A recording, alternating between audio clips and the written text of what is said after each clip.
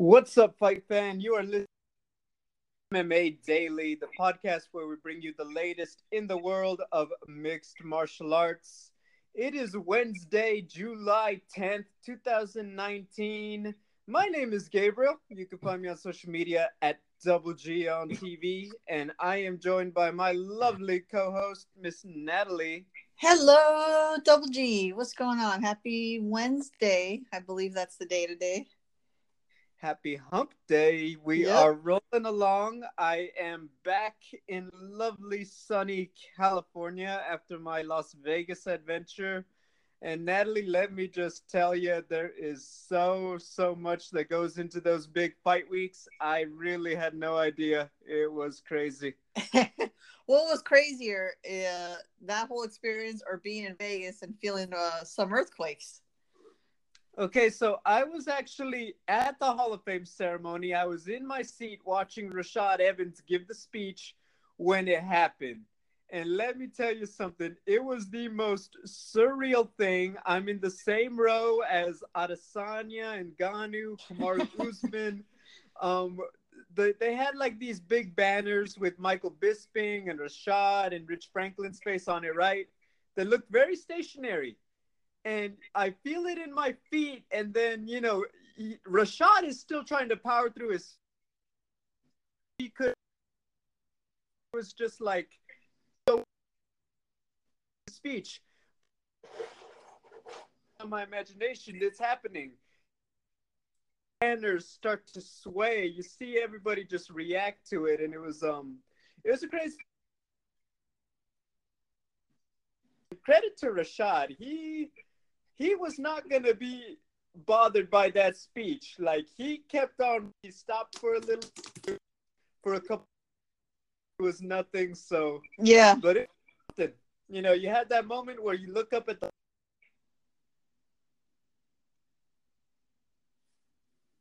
So, it was an experience. That's crazy, man. Yeah, it was. I didn't even know that. I mean, I only think about our area here in California.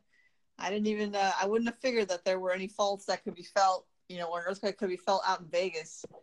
That is, that is crazy, man. Yeah, it was definitely an experience. For you though, how was it enjoying Fight Week? Yeah, it was good. I mean, it was actually pretty chill. I just enjoyed it like a regular fan and just caught up with the content that everyone was pushing out. And it was fun. And you had some good interviews there. I really enjoyed that stuff. And then we had the earthquake, so that was fun too. There. What about you? Did you experience anything bad?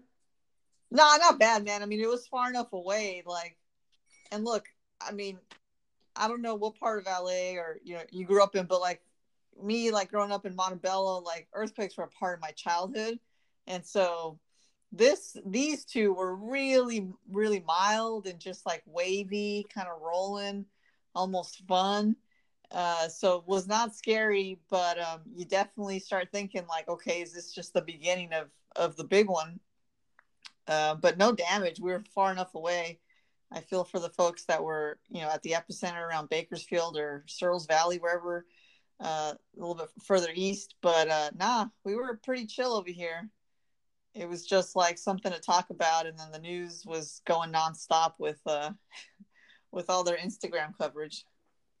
It's funny because it's like all is lost. It's like, is it really though? I mean, don't get me wrong. There were a few people hurt, and best wishes to them. But for the most part, like, I think that's a very interesting word to say. But it's like it was fun. It was like, well, that's different. I think Yeah, that's a and lot like of people's first time really experiencing that much rolling. To be honest. yeah, usually we don't get rolling like that. Yeah, you're right. It's usually jolt bouncing and but I'll tell you what, it was the second one I think was like a 7-1 or a 6-9 or something. If that had happened here in LA, that would have been Yep. terrible. I mean, that would have been highly destructive. So, um, you know, because it was in a fairly remote area, there was obviously damage, but nothing terrible. And oh well, just keep waiting for the big one.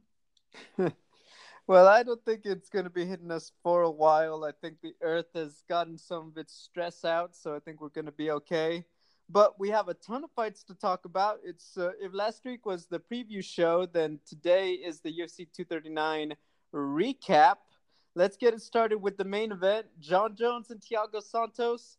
The general sentiment was this was a weird fight when you consider the talent and the weapons on both guys. The fact that it played out the way it did for 5 rounds was very interesting. What was your assessment of the fight? It was definitely strange, but I'll tell you what, I was still at the edge of my seat the whole time because you never knew when Jones was gonna say, "All right, I got you completely figured out. I'm just gonna go crazy." He never did, but I kept waiting for him to just kind of like cut loose a little bit. And then Santos, for his part, my goodness, what a human being. I mean, he was clearly injured. His leg kept giving out on him. You could tell that he didn't have any more power in his punches or as much, but he just kept going forward, man. I was really impressed with him. So I wasn't bored. It was strange because, you have the injury and John Jones playing it very cautiously, and he admitted to that at the end of the fight. I would love to see a rematch someday down the line after Santos heals up his leg, which, as you know, was like he tore like every ligament in his knee, which is terrible. So I think a healthy Santos against Jones would be, now that we see how much grit Santos has, more than we already thought, when he's healthy, I think it'll be a heck of a fight. And again, I still enjoyed it. I was still like, biting my fingernails there, waiting for something crazy to happen. Yeah, I think that's the biggest thing is that for such a dramatic fight, you really didn't have a good, solid knockdown. It was a lot of off balance and stuff and all that. And you're watching a guy they call the best ever in John and an absolute machine and powerhouse in Santos. It made it interesting. Um, like yourself, you watch Santos get injured and still come forward. So the heart and obviously, just a testament to the power on that man. For me, the real impressive thing was Jones' movement. He really was on point, and that was the key to a victory. Was that every time Santos came forward, he was out of the way. He never ever was stuck right in front of Santos. Even when Santos came forward, he covered up. The real damage was in the leg kicks for both guys. Obviously, Santos did beat up the legs of Jones, which I said was one of his keys to victory. You want to do something and do damage, and he did that. Jones obviously returned the favor a lot, and Santos, that weird second round where Santos just, really puts that momentum into the kick and almost tears his own knee. I guess just his size and the momentum, he really just put too much on it, and when it didn't meet the leg, that it just kind of tore it off the wrong way. Just a very interesting fight, but once again, Jones respected the power of Santos late, which was a smart idea when you saw how he was throwing, and it made for a really good, really tense fight, if not the most exciting back and forth knockdown drag out battle that maybe people thought we'd get. So that's really what we got. Now it raises the question, and we'll obviously talk about some of the other fights in depth in a minute, particularly on this card. But John Jones retains by split decision. We move first. Did you have the fight for Jones that way? I kind of thought Santos won it. It wasn't like 100% clear cut victory, but I thought, you know what, I could see 1 for sure, 5 for sure, and I would give him 2. I think 2 is the round that's in question for everybody. So you kind of just have to be satisfied with, well, it could have gone either way, and Jones is the champion, so that's fine. But yeah, man, I would have not been shocked. I would have been pleased if Santos got the nod, especially having to overcome the injuries, really. But not surprised that it went to Jones. They always say, you got to really beat the champion to get that belt. And I guess it wasn't enough, but he got one round. One of the judges scored the fight for him, so that's a big win as far as the legacy of John Jones goes. Yeah. What about you? Well, what was I thought the Gustafsson fight was a split decision too. No, It may not have been, but I know that was another competitive one that wasn't a shutout for John. I had it. I looking back, I mean, I should have had those numbers now. I had it the same. There were a bunch of rounds close. I want to say I thought the fourth one was the decider, and you're saying it's the second. That's a testament to what the kind of fight this was. I think the thing is, John was a little more accurate, maybe a little more volume in moments, but Santos, when he got close, his shots were going to be the more telling. And I think that was really the key to the fight is the slow accumulation of kicks wasn't as dramatic, didn't look as, quote, significant as some of Santos' shots coming at John were. And I think that's what led to a very, very interesting fight and one that you knew was going to come down to interesting scorecards. But I did have it, when you asked me at the end of it, I was like, you know what? The judges see the damage that's going on with Santos. It's going to edge out just a bit to John, and that's what we got. Moving forward, obviously, the light heavyweight division is very interesting. Everyone wants to see Jones move up to fight DC if DC wins next month, but he says there's a lot of work to do at 205. Natalie, what is next, honestly? So I'm looking at the rankings, and I guess it's Dominic Reyes, but who do I really want to see him fight? And I'm surprised now that he's ranked so low.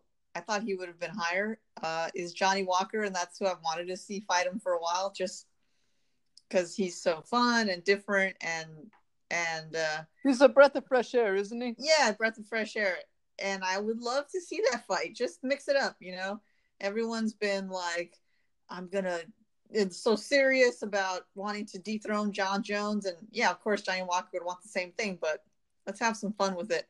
Although I think I read Jones wants to wait until December to come back now, which I guess we're in July. That's not so far away. I don't know if Johnny Walker's healed yet from his post victory celebration. And, but I doubt they'll give it to him. He's ranked 12th. I mean, He has 2 or 3 fights in UFC right now. Yeah. I think he just is still on his second one, if I'm not mistaken, obviously coming up from Contender Series.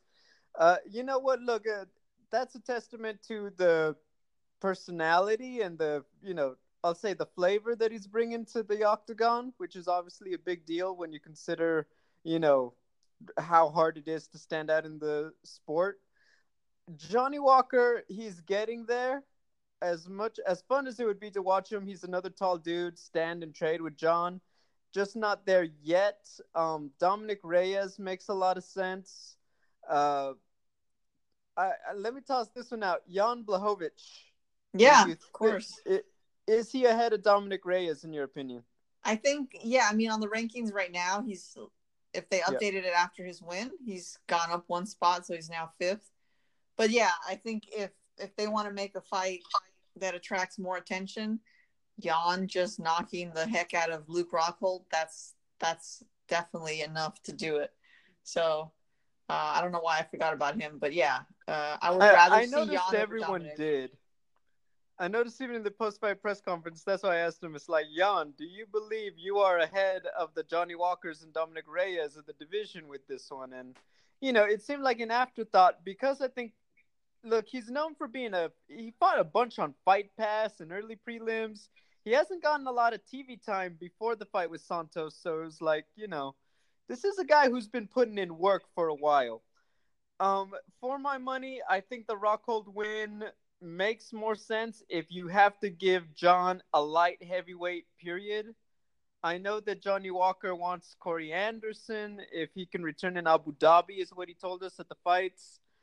Dominic Reyes is right there. If you give it to him, it makes a lot of sense too. And maybe a little more hype around Dominic for the fact that he's had more TV time, I think, compared to Jan. But that Rockhold knockout, and which we'll talk about a little bit later, I feel like that's it. It's going to be between Jan and Dominic Reyes if you're going to give John another light heavyweight. And obviously, let's see how he heals up. I don't know if he was sore or if he has really significant damage to his knees and legs too.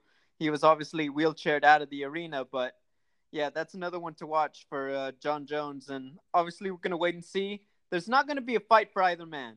I think Dominic and Jan are going to wait. They're not going to sign on the dotted line until they know John is out indefinitely, for sure. Yeah, Yeah. Or, maybe things will get changed up. DC wins and he moves, John decides that the time is now. That's another option for sure. Oh boy. I mean, you've heard me say it 100 times. I really don't want to see that fight at any either of those weight classes. But yeah, man, it's probably gonna happen. Yeah, I don't think anything happens until after DC wins or loses, plain and simple. Or even Stipe. I mean, that's not a bad fight either. Hey, did DC Moving look a on. little sorry, I know you want to Go move ahead. on, but did he No, look a go ahead. little like was he like limping or was he kind of walking kind of funny? You know what? I only saw him for a minute at the press conference, the big one on Friday. Yeah. I didn't really see anything significant. I think really the only way I could say it is DC didn't want to add to the Jones narrative, so it was awkward for him to be there on a John Jones fight week. Gotcha. Okay. Yeah. All right. Do you feel like he was? Do you think he was still? He was moving to me. He was just walking a little like stiff-legged, and so I thought, oh, okay. Do you think that he had allergies and had one of those bad sneezes again? Yeah, probably something like that, man. It's look, you're still a young man, but us older folks, things throw you out of whack pretty easily, and then it's hard to recover. So, I mean, he says it, and it's like DC. Just that's not the sign of having a long career left ahead of you, man. I'm just saying. Just saying. No, but look, obviously we'll wait and find out. Hey, imagine if John Jones steps in on short notice against Stipe if something were to happen to DC. Dude, that would just burn DC so hard. That would be epic. No, but MMA fantasies, as they say. Yep. Moving on to the co-main event, Amanda Nunes needs less than 5 minutes to get the stoppage over Holly Holm. Natalie, this one for my money, I thought that Holly would be able to maintain the distance a little better. I felt like Amanda, it was just another odd fight. I feel like Holly was just still trying to read and make adjustments when Amanda really got her in that awkward position. Catches the kick, Holly stays in front of her, and just Amanda right in range for the head kick, and that's all she wrote. She gets similar to JDS and Ngannou that we talked about last week. Just as soon as Amanda had her there, Holly didn't have anywhere to go. She was just gonna take more damage en route to being stopped, and I think the ref made a safety stoppage. Holly wasn't out, but she wasn't gonna get out of that position either against a very fresh Amanda Nunes. Yeah, man, that was hard because we both picked Nunes to win, and I think we both, as you said at the start, figured Holly would be able to keep the distance and play a smart, have a smart fight. But she just got stuck, like literally. I think her brain froze. She got stuck with her leg in the air, and didn't for whatever reason couldn't react fast enough to either. She could have thrown herself backwards or spun around. I mean something, but she just got stuck with her leg half cocked, and Nunes just had the faster reaction, and she caught her clean. And there's something twisted in a cool way about a fighter who says, like Jones says it too, like, I want to beat you at what you're best at, and you knock people out with head kicks. That's what you're known for. So here we go, a taste of your own medicine. So it was a bummer. I did think at first the ref called it too soon. When they replayed it, and you could see the ref trying to help her up, she couldn't really stay on her feet. So I realized it was the completely right call. She was done. She would have just, as you said, eaten more shots, and for what? But damn, I didn't see that coming. I really didn't. Nunes just murked her. She owned her, and that was hard to watch, man, because it wasn't a strategic, like overall strategic failure. It was just a momentary lapse in synapses, short circuit or something. It was a bad mistake, and she got caught badly. Yeah, and look, Holly Holm isn't a girl that goes away quietly. Let's say it like it is. The fact that Amanda was able to do that was just like, whoa. And yeah, once again, it wasn't an out technical. Nunes had to break her down, or it really just was. I think that Holly got stuck, like you said. I think that she just I think she was just still figuring out Amanda, very bluntly. When I look at that fight, honestly, it's like I just don't think Holly was, in her rhythm, and part of that is credit to the firepower of Amanda Nunes. You can't take anything away, but that fight was still getting going, in my opinion. But once again, that's the fight game. We talked about it with JDS and Ngannou, and a lot of other fights that we're going to talk about, soon. So I think that that's really what it is. And we'll obviously revisit this because we have fights to talk about at the end of the show too. But what is next for Amanda Nunes? Very bluntly, if Chris Cyborg doesn't re-sign after after a fight with Felicia Spencer later this month, let's not jump ahead. It's very hard for me to see Amanda moving up to 145. I think that she may feel she doesn't have anything to prove against Felicia Spencer or a Megan Anderson. That would mean the Aspen Ladd Jermaine Durandamy fight makes a lot of sense, depending on who wins on Saturday. Natalie, for your money, what do you think we will see when it's all over? I really don't know because of this weird Dana White, Chris Cyborg, rift, which I guess has always been there. I would like to see, I guess, Nunes Cyborg too. That seems like a fun fight. Cyborg will come out more patient. I expect not go brawler mode. But I don't know what to make of this he said she said thing with Cyborg. Seems like a honest, like decent person, and so when she says that they never offered her the fight, or that Dana White's lying about offering her the fight, I just am inclined to believe her. And so when Dana White is so adamant about saying she's lying, it's like, okay, man, like now what? Like who do we believe? I have no idea. So that's just very weird to me. I want to see Cyborg get the best deal that she can for the last part of her career. I don't think that's going to be at the UFC with the UFC. So we probably will never see Nunes Cyborg too. But just looking at the names on paper, that's who I'd like to see fight Nunes next. I'm with you completely. I would love to see it. I would have loved to see that fight go longer. I would have loved to see both women test themselves. At the end of the day, as much as I know Cyborg would love to get that W back against a woman as tough as Amanda, I think that the business part of things is going to lead that fight to just not happen. I don't think that Cyborg is inclined to sign a long deal with the UFC after everything that's been going on. I think that she sees, and we're going to talk about it close to the end of the show, Julia Budd out there and maybe adding that feather to her cap, maybe a Kayla Harrison, maybe a, little bit of a run in one championship or Ryzen, somewhere like that. But I just don't think that she sees UFC as something she really needs to have in that, to be a part of anymore, just after everything she's done. And, once again, I'm sure the competitor in Cyborg wants that Amanda fight back. Who wouldn't? But I just don't think that the business-wise is going to happen. I will agree with you. That is the fight to watch, absolutely, and it's the one that gets me far more excited. In terms of what's next, though, I do think that it'll be Jermaine, the winner of Jermaine and Aspen. Credit to Felicia Spencer. Let's say she pulls the upset and gets a big win over Chris Cyborg.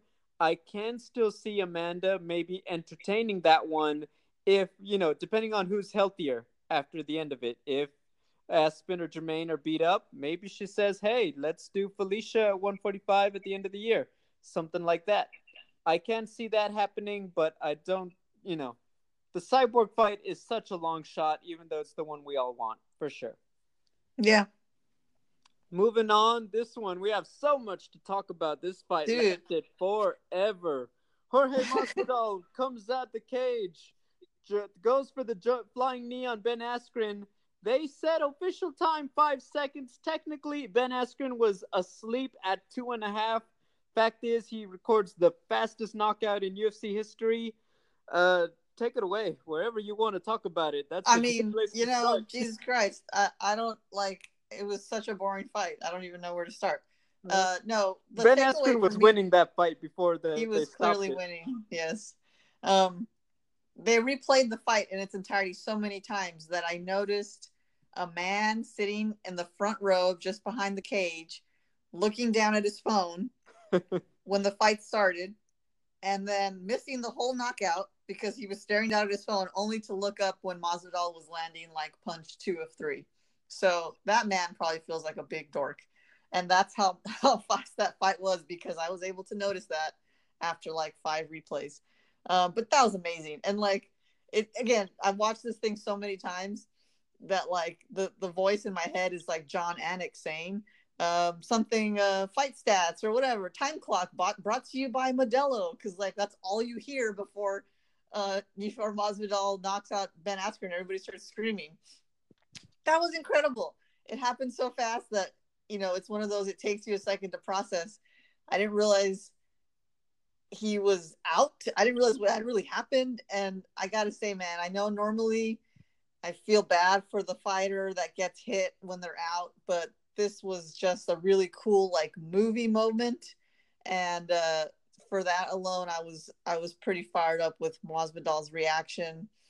Or, you know, when he punches him twice, I feel bad saying that. He punches him twice, and then he like slaps the canvas, and then he does his fake, you know, knockout later. It was just a heck of an experience. That guy is something special.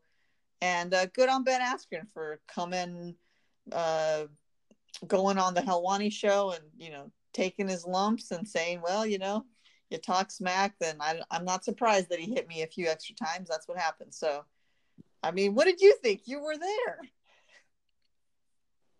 I'm gonna just say right now, I was one of them idiots that looked down. Damn. Come on, man. I know, man. I was backstage. We just talked to Chiesa or somebody, and I was hitting like upload or something on our content, and they're saying Fight Clock brought to you by, you know, it was that whole reaction. And I was like, wait, what? No. And then, you know, the media tent, by the way, was all, everybody was stunned. Everybody, there was no unbiased. We were all in shock and reacting, everything like that. We realized what just happened. It was crazy. I can't add anything that you didn't already say. It's just amazing. Wow. I mean, I will say I thought the shots after the fact were dirty. Like, man, you already put him to sleep, like flat out. Flat out. Like Michael Bisping asleep. You know what I mean? You didn't need it, but Ben Askren took it like a man, so I guess I can't really complain further about that. The only thing I will say is that Ben Askren, he has that awkward moment where he stops in the middle as Jorge's coming at him and tries to go, puts his head down for the takedown. And similar to, I know I've talked about this a lot, it's because it encapsulates it a lot. JDS turning his back to Ngannou in that bad moment, it's like, what? You know, just take 3 steps to, you know, half a step to your left, you're still fighting and trying to take him down, Ben. But yeah. I don't know what it was, Ben. I don't know. Maybe he probably doesn't even remember why he stopped right there for the takedown. Maybe he thought he would be able to grab the legs faster than Jorge was flying at him. But the fact is, he stops right there with his head down. He was always going to get knocked out in that scenario. And yeah, that's all she wrote. Scary performance, scary dude. I got to talk to him about being, you know, Jesus Jorge. If you guys haven't seen it, check it out. It's a lot of fun. But look, he's turned the corner. He's had some great performances over Darren Till, over Ben now. He's been in the game for a while. He is making noise at the right time for a title shot, and that's all there is to it. The question: Colby Covington is fighting Robbie Lawler in less than a month. What the heck is going to happen? By the way, Dana White's saying that they're not booking any fights or calling anyone next until they know for sure that Kamaru Usman will be healthy and ready this year. So let me toss it back to you, Natalie. What do you think we'll see in the welterweight division? I don't know, man. I mean, I don't know. Double hernia surgery. That sounds pretty serious. I don't remember when he had it. Like, what's his timetable for returning, actually? What is, like, his supposed timetable? I thought he said his target was, like, November, the Madison Square Garden card. Okay. If everything goes well, we're assuming. Yeah, man, that's tough. You know, depending on where those ruptures were, I haven't heard anything in detail, and I guess I kind of don't want to because hernias are kind of gross. But yep, I think it's got to go to Jorge unless like something even more spectacular happens in the Robbie Lawler Colby Covington fight. Just like Jorge made the name, he made a name for himself. Like he's a bigger name than Colby and Robbie right now. He's got the hype, so it just makes sense. Now we're in July. Let's see, November. I don't know. I don't know if Jorge said like he's itching to get back in there. I mean, he obviously wasn't hurt, so I don't know if he would like something sooner. He already said he doesn't mind fighting Colby. You know, he says, "Yeah, we were training partners, but this is business, and that's that," which I appreciate. So I think if you're Dana White, if you're the UFC, you want to make Jorge Usman, and like, come on, man, they don't care about Colby Covington. they don't care. So that's, to me, he's not even really part of the story. I hate to say it because Colby had a very, people know how I feel about Colby Covington's antics, but the fact is he played his cards right in March when Kamaru beat Tyron and he set himself up. The fact is there is not one thing he can say that is going to be more dramatic than that 5-second knockout, if you ask me.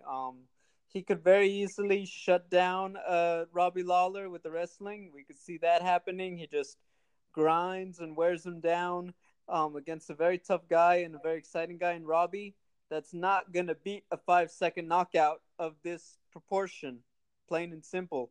So I think that, really, unless Kamaru is, takes longer and they have to make another fight, let's say, interim with Jorge, I just don't see Colby Covington being next. I think that he is honestly going to have to wait until after Jorge gets his shot if Kamaru is healthy.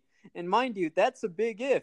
Robbie Lawler is no joke. Robbie Lawler can put him out very easily in that situation. So I think that for my money, it's going to be hard to see Colby get it unless somebody else gets hurt, plain and simple.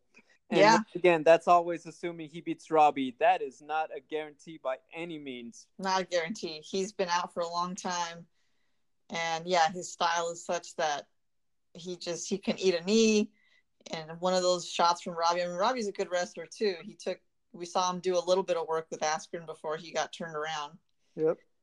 So yeah, I would be terrified to fight Robbie Lawler. And yeah, there's no guarantees there. In fact, I'm kind of rooting for Lawler on this one. Wouldn't we all be terrified to fight Robbie Lawler? I would be terrified to shake his hand. I mean, Jesus Christ. I mean, let me just tell you something. I got to meet Francis Ngannou at the Hall of Fame the other day, and it was like I looked up at that man and I realized, like, I get it. I get why people think you're scary. You are that. He is a massive human being, let me tell you. So I feel like Ngannou might be the only guy scarier than Robbie Lawler in terms of just, the size of Ngannou was it. By the way, very nice guy. Let me just say, he was a very, seemed just a pleasant dude.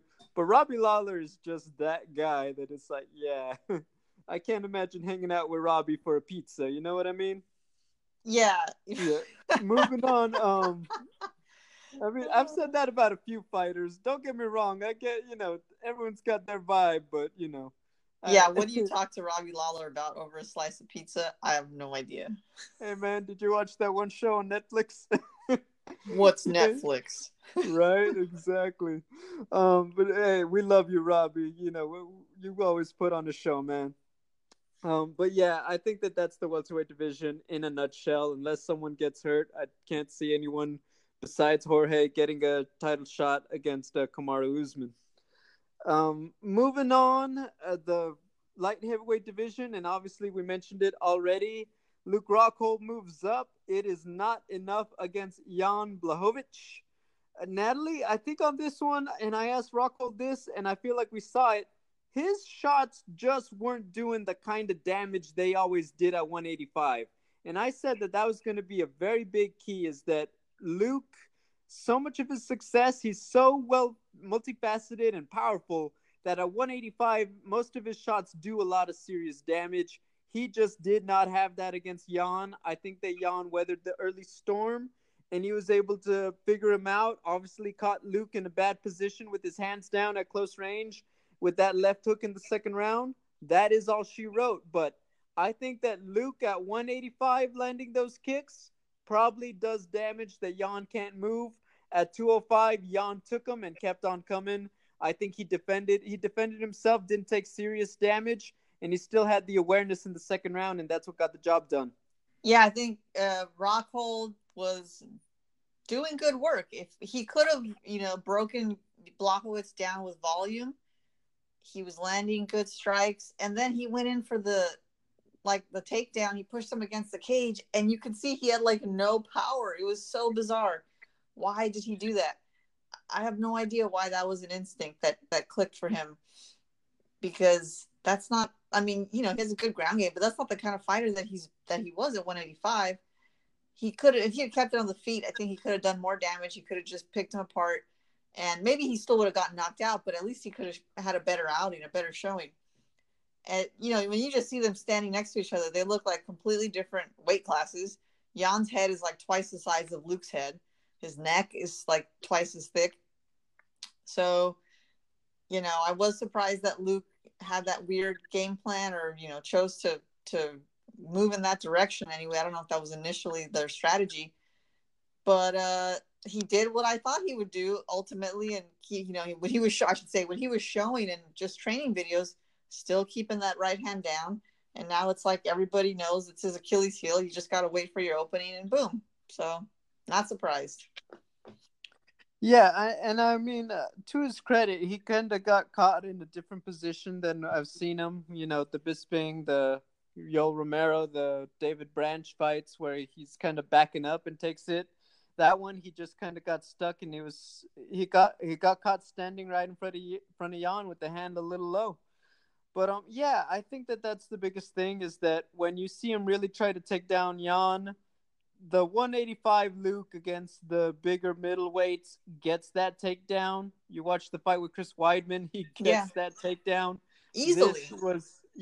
This was a very different thing, and maybe that's him still changing his body, and needs to work on being a more natural 205er, and the weight and the strength and conditioning. At the end of the day, though, I think that the strategy, he seemed to want to tie up Jan, and I really, like you said, I feel like if he had tried to get in and out with some more volume, he probably gets that done in a 15-minute fight, but it just wasn't meant to be. Jan breaks Luke's jaw. We're most likely not going to see him back until 2020, I feel like, with that kind of injury. He's been very inactive recently anyway, which is very unfortunate because he's a very talented martial artist, but I think that we don't see him for a minute. Let's revisit it again, though.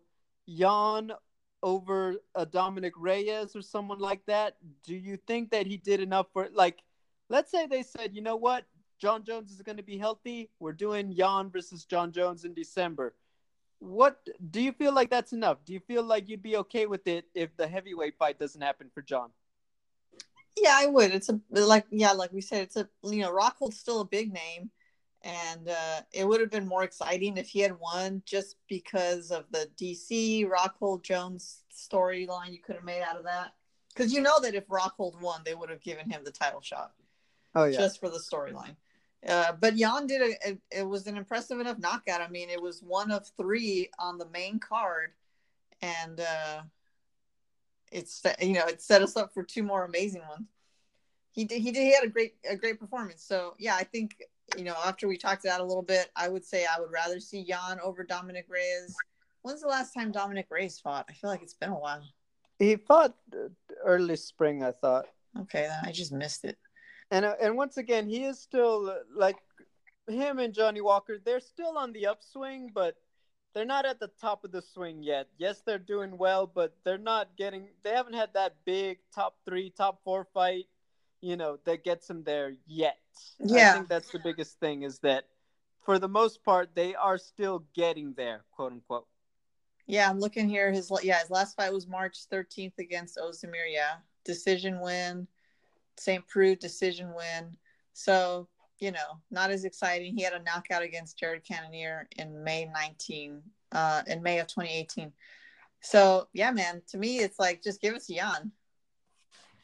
Yeah, and also, like I said, I know Jan hasn't gotten a ton of TV time before this year, He's no joke. He's been putting in work, and I think that the Rockhold knockout is going to alert a lot of people to like, hey, if the first time you saw this guy was fighting Thiago Santos, you are not aware of his full range of capabilities. This dude is a very tough contender in the light heavyweight division, and yeah, I think that look, if you're Dominic Reyes, you're looking for the fight with like the Corey Anderson or someone like that. Maybe Anthony Smith if he's feeling like a comeback later this year, instead of taking so much time off. I think that that's what you do. I know Johnny Walker's looking to come back. I think he's still got more work than Dominic, even if you could argue he has more hype. So I think that, not to say it so bluntly, but just get in there and get some fights in. I think that's the quickest way to be the next guy for a title shot if you're Dominic and Johnny Walker. We already feel like it's going to happen. Yeah. But yeah, a lot of stuff on this card. Michael Chiesa gets Diego Sanchez. You had Arnold Allen. You had Claudia Gadelha. Did anybody else stand out that you wanted to talk about from UFC 239? Stand out for their pre-fight performance, I would say Diego Sanchez. I just loved watching all his interviews. He was the cue. I feel so bad because Diego talked for so long with every person. I think that he did it on purpose. He was just like, I'm gonna talk to less people, but I'm gonna give you more bang for your buck. Yep. And I felt so bad that we didn't see him at the Hall of Fame because I would have been like, Diego, do you have the box with you? Yes, the box. I was ready for him to pull it out of the pocket. It is right here, the box in which, and he just goes off. Yeah, I mean, I would like for him to see him get a bigger box just for make it would just look better on camera. But yeah, the box was a treat. I was like, oh my God, he was holding it this whole time, just waiting for the moment when he could say, I'm not in the box. I don't even know how he phrased it. That was great.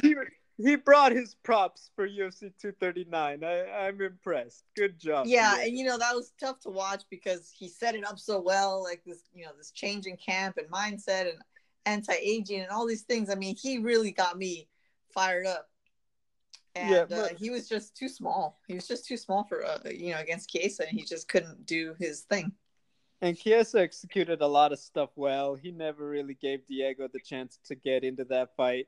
No. Credit to Diego, and Chiesa acknowledged it. He just seemed to wiggle out of a lot of good positions on the bottom, and that's a testament to how tough he is.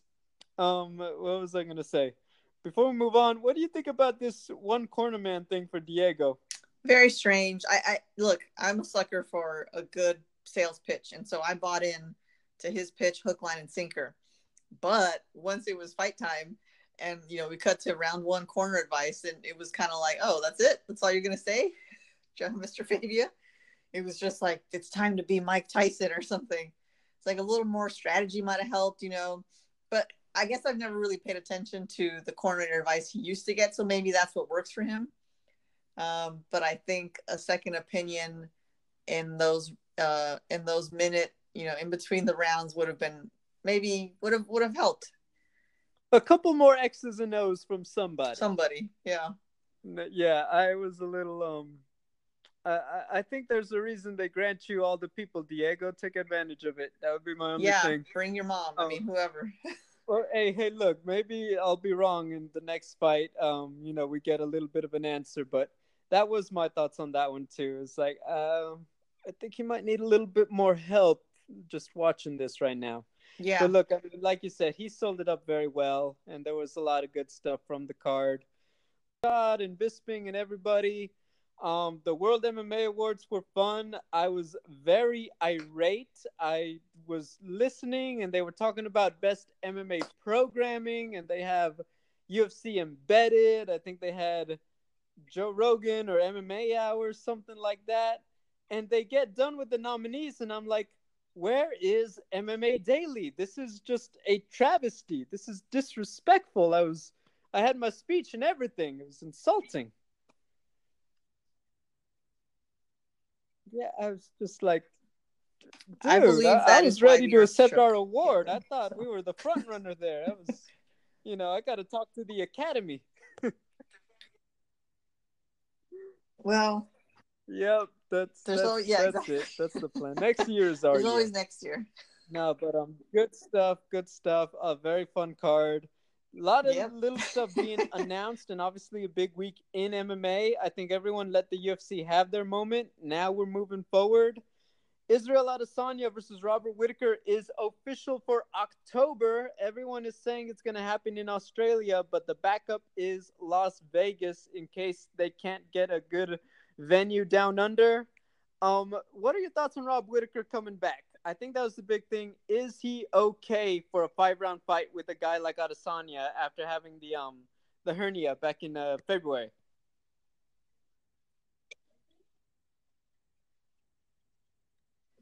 Yeah, I think he's look, he takes this very seriously. He wouldn't come back if he wasn't ready. Yeah. I mean, you're talking to the man who like, pulled out of the fight day of, right? So I'm not concerned about his readiness, his physical, state, health. He's good to go.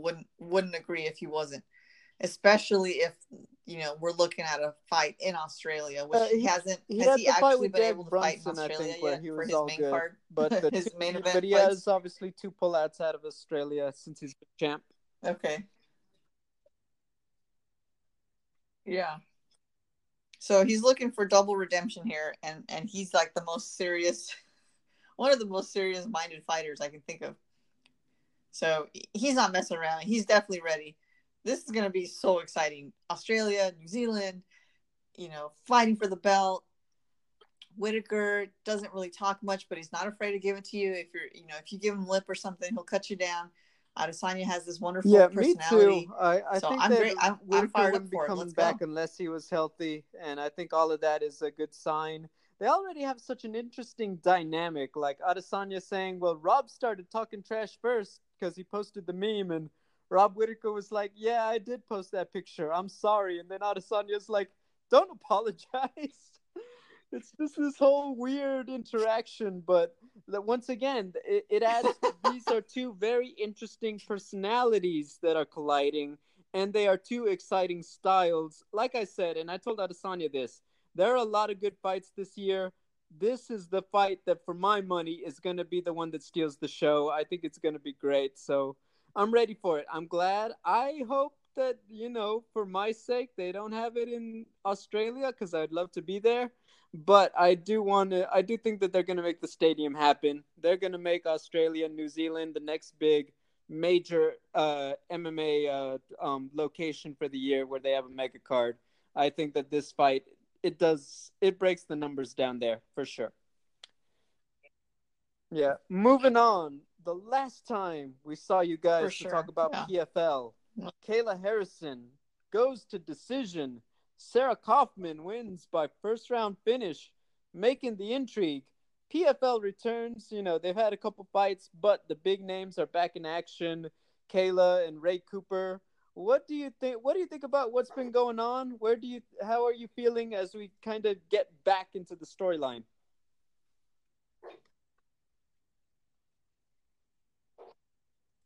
I'm excited Yeah. to see Kayla again because she did great in her last fight. She dominated her opponent, and everyone made a lot of hay over her reaction. And to me, it was like, no, man, that's just she takes this seriously and she really wants to do her best. She's an Olympic gold medalist, a two-time Olympic gold medalist. Like we can't even understand what that kind of, the kind of mindset it takes to do that. So for me, that wasn't a big thing. It just shows how committed she is to making it in the sport. And she's got a great personality, great TV presence. So I just want to see her continuing to fight and improve. Of course, it would be, oh, man, we were texting about it when it happened. Sarah Kaufman, do not sleep on her, dude. She is there to take that prize, and I hope it ends up being them at the end. But I don't know. It looks like it, but who knows? But yeah, I mean, I'm excited. This is, of all the fights in PFL, this division, of all the divisions, I should say, this is the division I'm most excited about. I mean, it's the one that people are setting up for sure. Just the same way we were all expecting MVP versus Rory in the final for Bellator. I think that when I look at it, obviously it's on Kayla Harrison. It's one thing to just keep doing your thing. It's another thing to grow. at the end of the day, I think that the competition is getting better. I think at the end of the day, you have men and women who are like, look, or sorry, just women who are like, look, I want to be the one who takes out Kayla Harrison. I want to steal that shine and be that person. So it's not just about, getting those wins. It's about how much is she growing and developing in between fights. I think that's going to be the real key. She's at an amazing camp to learn that in American Top Team, but that's the question.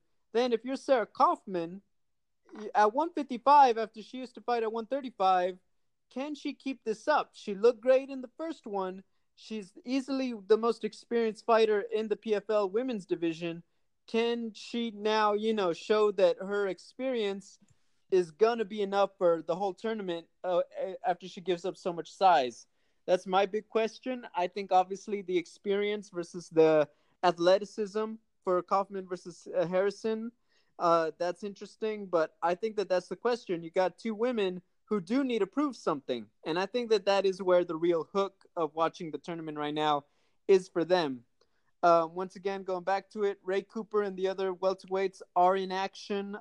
Once again, Ray Cooper's kind of like Hawaiian Jorge Masvidal. He just gets out there like a beast and gets after it. I love it, and it's good TV, plain and simple.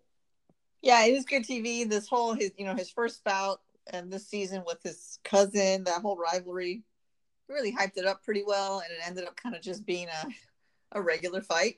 They couldn't he couldn't knock the guy out or anything, but still it was good to watch. He is a little bit reckless, and he goes for those. He goes into brawler mode pretty quickly, even though wrestling's his initial, like, his bread and butter, I guess. But Yep. Yeah, always fun to watch. Like, you just want to see him knock somebody out. And let's see, John Howard. Looking at this guy, that's his opponent. Doomsday. Yep. So, I mean, That's a good one. Yeah, I was saying, he Stylistically, looks because pretty John good. swings too. Yeah. Yeah, it's good. I think it'll be good stuff, and obviously we'll be talking about it next week too when we recap everything. But PFL is rolling along, and I think that is there as much intrigue because it's not the first season? I would argue that for sure is that now that it's really established, I think now you almost want them to have the free agent signing. You almost want them to grab like a, like hypothetically, imagine if they got like a Brian Ortega for their featherweight division, somebody big like that. I think that that's what PFL just needs. They need that one that's like, dude, I need to see this person in there. I think, they just have to either develop their names or they need to look at one of the free agents. And I think that that's the next phase is now they're going to have the big star. And I think that's what we're waiting on. The first season was brand new. We have a few storylines, but I think the next thing is they need to have that one fighter that is like legit. This might be one of the best people in this weight class of all of MMA. Yeah, I on think the that's men's what they need. on the men's side, I can't think of who they could, like, who's even eligible, but Cyborg, of course, on the women's side, even though there's a lot going on at Bellator that would be, good for her. Yep. They could sign her and do like with Kayla Harrison the first season, they just had her fight, out of the tournament, like, outside of the tournament. Cyborg could even do that, for their end of the year fight if they signed her. I don't know actually if that's possible with her contract and whatever with UFC, but get her into the New Year's fight and then put her in the tournament next season. That would be awesome. Let me look into my crystal ball. Imagine this. Cyborg beats Felicia Spencer. Kayla Harrison loses in the tournament. And then on the finale, Sarah Kaufman fights someone else for the title, but they have Cyborg versus Harrison on the undercard. Ooh. I'm there. I did it. I saw the future. Dude, I like it. I mean, you gotta have imagination. No, but look, like you said, for sure. I mean, and look, there's only so much TV time to go around. The big names of the division and in MMA, they are aware of the options, and I think that if the right situation comes up, we'll see that guy or girl, that wants to come over and just make the noise at PFL. And I think it just hasn't happened yet because right now everyone's pretty locked into something, but it'll get there. The big name, whether it's through signing or development, they'll get there. Plain and simple. Yeah, I think so. Yeah. Moving on to Bellator, because we do still have some UFC fights. They have a big card from Oklahoma. Julia Budd, their featherweight champion, taking on Olga Rubin. Now, Olga is kind of like the Rafael Lovato Jr. She has a big challenge ahead of her for being young in her career. 8-0, but obviously Julia is a huge step up in competition for her. I mean, real quick, what are your thoughts on this? And also, Julia Budd is very well aware that Chris Cyborg could be coming later this year, possibly. So, what do you think that fight is to Julia Budd in particular? I think she wants to make a statement, finish her fast, and and make a case for Cyborg. And if she's ambitious enough or bold enough, after she wins on the mic, she should call Cyborg out. You know, that's the way to make that happen. Yeah, I think, and by mind you, if you've never seen Olga Rubin, very solid. I think it's a very fun fight with Julia Budd. Once again, she's under the radar, but she had decent stand up that I saw, and I think it makes it fun for. It's going to be a fun challenge for Julia. It's one that Julia can't just roll out of bed and handle business on. For my money, though, this is kind of it for Julia Budd. I think she gets that one, and then, like you said, just set it up and just be like, Cyborg, just we're ready for you here. You know, we will welcome you with open arms. We won't be doing any of this funny business that is going on over there. Just come on, let's get this smoke, let's make some money and put on a show. I think that that's exactly what's going to happen. And I think if you're Julia, that's the thing about it. You win this one, this kind of sets it up. This kind of puts the ball in Cyborg's court to say, hey, I have Julia over there, I have these other options. You know, how much do I really want UFC? And I think that that's not a bad position to put her in. So I think it's going to be fun, but it makes that very interesting. Then you have Christina Williams and Juliana Velasquez in the flyweight division. The winner of that one likely gets Alima McFarlane in December in Hawaii, is the rumor. So I think that it's a very underrated, but it's a very good card for Friday in Bellator. Yeah, I think so. Yeah, so good stuff. Let me ask you, if you're Julia Budd and you knock out Olga in the first round, what is your post-fight speech like? I would do it really respectfully from like a martial artist perspective. I would say, Chris Cyborg, let's fight. You want another notch on your belt? Come challenge for the Bellator championship. Scott Coker respects MMA fighters. He'll respect you. Let's have a proper scrap.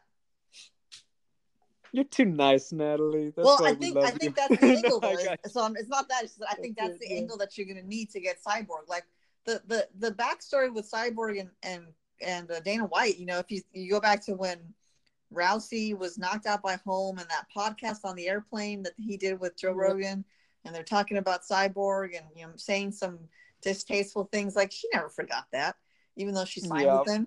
So she doesn't like that guy. He doesn't like her, and he never respected her. And so I think that what she wants is respect. And if Julia Budd knows what's up, she'll make sure that to use that as a selling point. And everyone always says Scott Coker, he respects fighters, right? So that would be my angle. I mean, I like it. I guess I would like to have more fun. I'd just be there. I'd like to have the open arms on camera, like, hey, girl, we're here for you. We can hang out. Let's just have fun. We're all friends over here. We got donuts on Friday. You want to be a part of this? Yeah, I'd be so cheesy about it. I'd be like, come on, girl. You don't want to hang out with them anymore. We're ready. We will take care of you here. I'd be so cheesy about it. Free dress Fridays. Let's go, Cyborg. Yes. we got the holiday party. You know, it's popping in December. I mean, all that good stuff, you know? No, but I think that she will acknowledge it. The media won't let her ignore it for sure. So that's where we're at. Moving on, there is fights back in UFC, their own, which is a very interesting one. Before we talk about the fights, do you notice that their open workouts that they promoted, it is all Team Alpha Male, but then ironically, there's no Jermaine or Aspen Ladd in Sacramento? No, I didn't even realize that. Is that for real? Yes, because they have like Uriah, Josh Emmett, some other guys, but they are not having Jermaine and Aspen because it's all at Team Alpha Male. Oh, like they're literally doing the open workouts at Team Alpha Male? Yes, and there's Aspen and Jermaine aren't on the list. That's weird. Or at least that I saw. Yeah, that's pretty strange. I wonder why. I guess, I mean, look, when we talked about this a while ago, I thought that Faber should have been the main event. And so maybe they're realizing, like, if they want to sell tickets, they got to just push him and, you know, you'll get an extra fight after that if you stick around. It's like Jose Aldo not being the main event earlier this year when they had Marlon and Rafael. It's kind of like, look, they just didn't want to throw him into 25 minutes early. But after he's been out, but I think that they're aware, like, come on, guys, we know whose house it is. Yeah. We know who you came to see. And I'm all for it. I would say, Uriah, just invite the girls. No one likes to feel left out. Just be like, hey, they're going to come work out. There can be two, alpha females for the day. Just come on, join the party. That's definitely strange. But yeah, but look, that's a fun fight. Obviously, Uriah, the experience. If he's healed up, then that's a fun challenge for a tough young guy in Ricky Simone. So that's it. But we talked about it already. Jermaine versus Aspen Ladd. The winner is the top bantamweight contender, even if Amanda goes back up to 145. What are your thoughts on the fight? I'm looking forward to this fight. It's been a while since I've seen Jermaine Durandamy. Maybe she fought more recently and I just didn't catch it. But, she was always an impressive striker. And Aspen Ladd she's just young and hungry and gritty. So I think she's going to take it to Durandamy. And I won't make do you want to make picks now or no? Oh, go ahead. You know what? Let me get my analysis. Sure. We'll go. Yes. Okay. You know what? Jermaine, excellent striking. I think athletically, she is far more powerful. She got the pop over Aspen for sure, and you got to respect that. Aspen wins by making this ugly. She got to get in her face. She got to drag her down. She's got to do her best. John Fitch, Colby Covington, just make this one gritty. And I think that the key is that in 25 minutes, just wear her down. Honestly, just wrestle Jermaine, just make her work.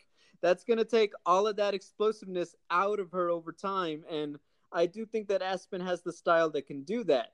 If you're Jermaine, straight punches down the middle, look for her to change levels, try to time her with the uppercuts and knees, chop away at the calf with leg kicks. All of that counteracts all of the grittiness of Aspen. So for my money, that's how the fight goes. But I'm going to let you go, ladies first. Who wins this one? Well, I like what you said. 100% all makes sense. And I'm going with Aspen just because she's got that young lion energy. Even though just looking at the stats, she's like 3 inches shorter, 5 inch less on the reach. But I think she'll find a way to get in to close the distance and just overwhelm Jermaine. They go in 5 rounds, right? I guess it's the main event. Yep. So, yeah, it could be interesting. I don't know about cardio, who would have the advantage there. I think it'd probably be Jermaine, but I'm still going to pick Ladd. I'm going to pick Aspen Ladd. Like, decision, I guess. It's kind of hard because I don't see her finishing Jermaine, but I also have a hard time seeing it go 5 rounds. You know what? I got to go the other end. I think Jermaine, everyone. I think that low-key, she trains takedown defense on the daily. She knows everyone wants to take her off her feet, and I think that the experience for her, I think that she's been around a while. I think she's just had more time to train MMA. I think that at the end of the day, she's just going to do the damage every time Aspen comes in, and I think that she's going to get the job done.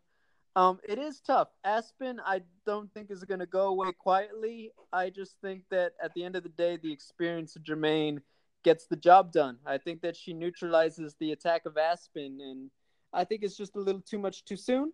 It is a tough fight, but I think that Jermaine has the weapons that she needs to get this one out. So I'm going to go with Jermaine. I think that it's going to be a TKO 3rd or 4th. I think she's just going to have to do the work to break her down. Oh, nice. Okay.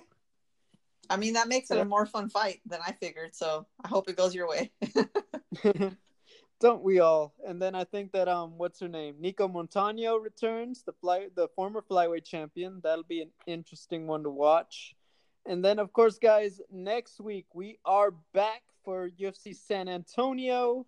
Rafael Dos Anjos takes on Leon Edwards in a fight that comes together with just over a month, I feel like. So very interesting main event there for the welterweight division. Obviously, everything at welterweight is more, more closely watched after everything that happened with Jorge. So very interesting fight. But Natalie, where can the fans find you to keep up with you to talk about all these fights? Oh boy. Okay. Straight Puncher. No, take it back.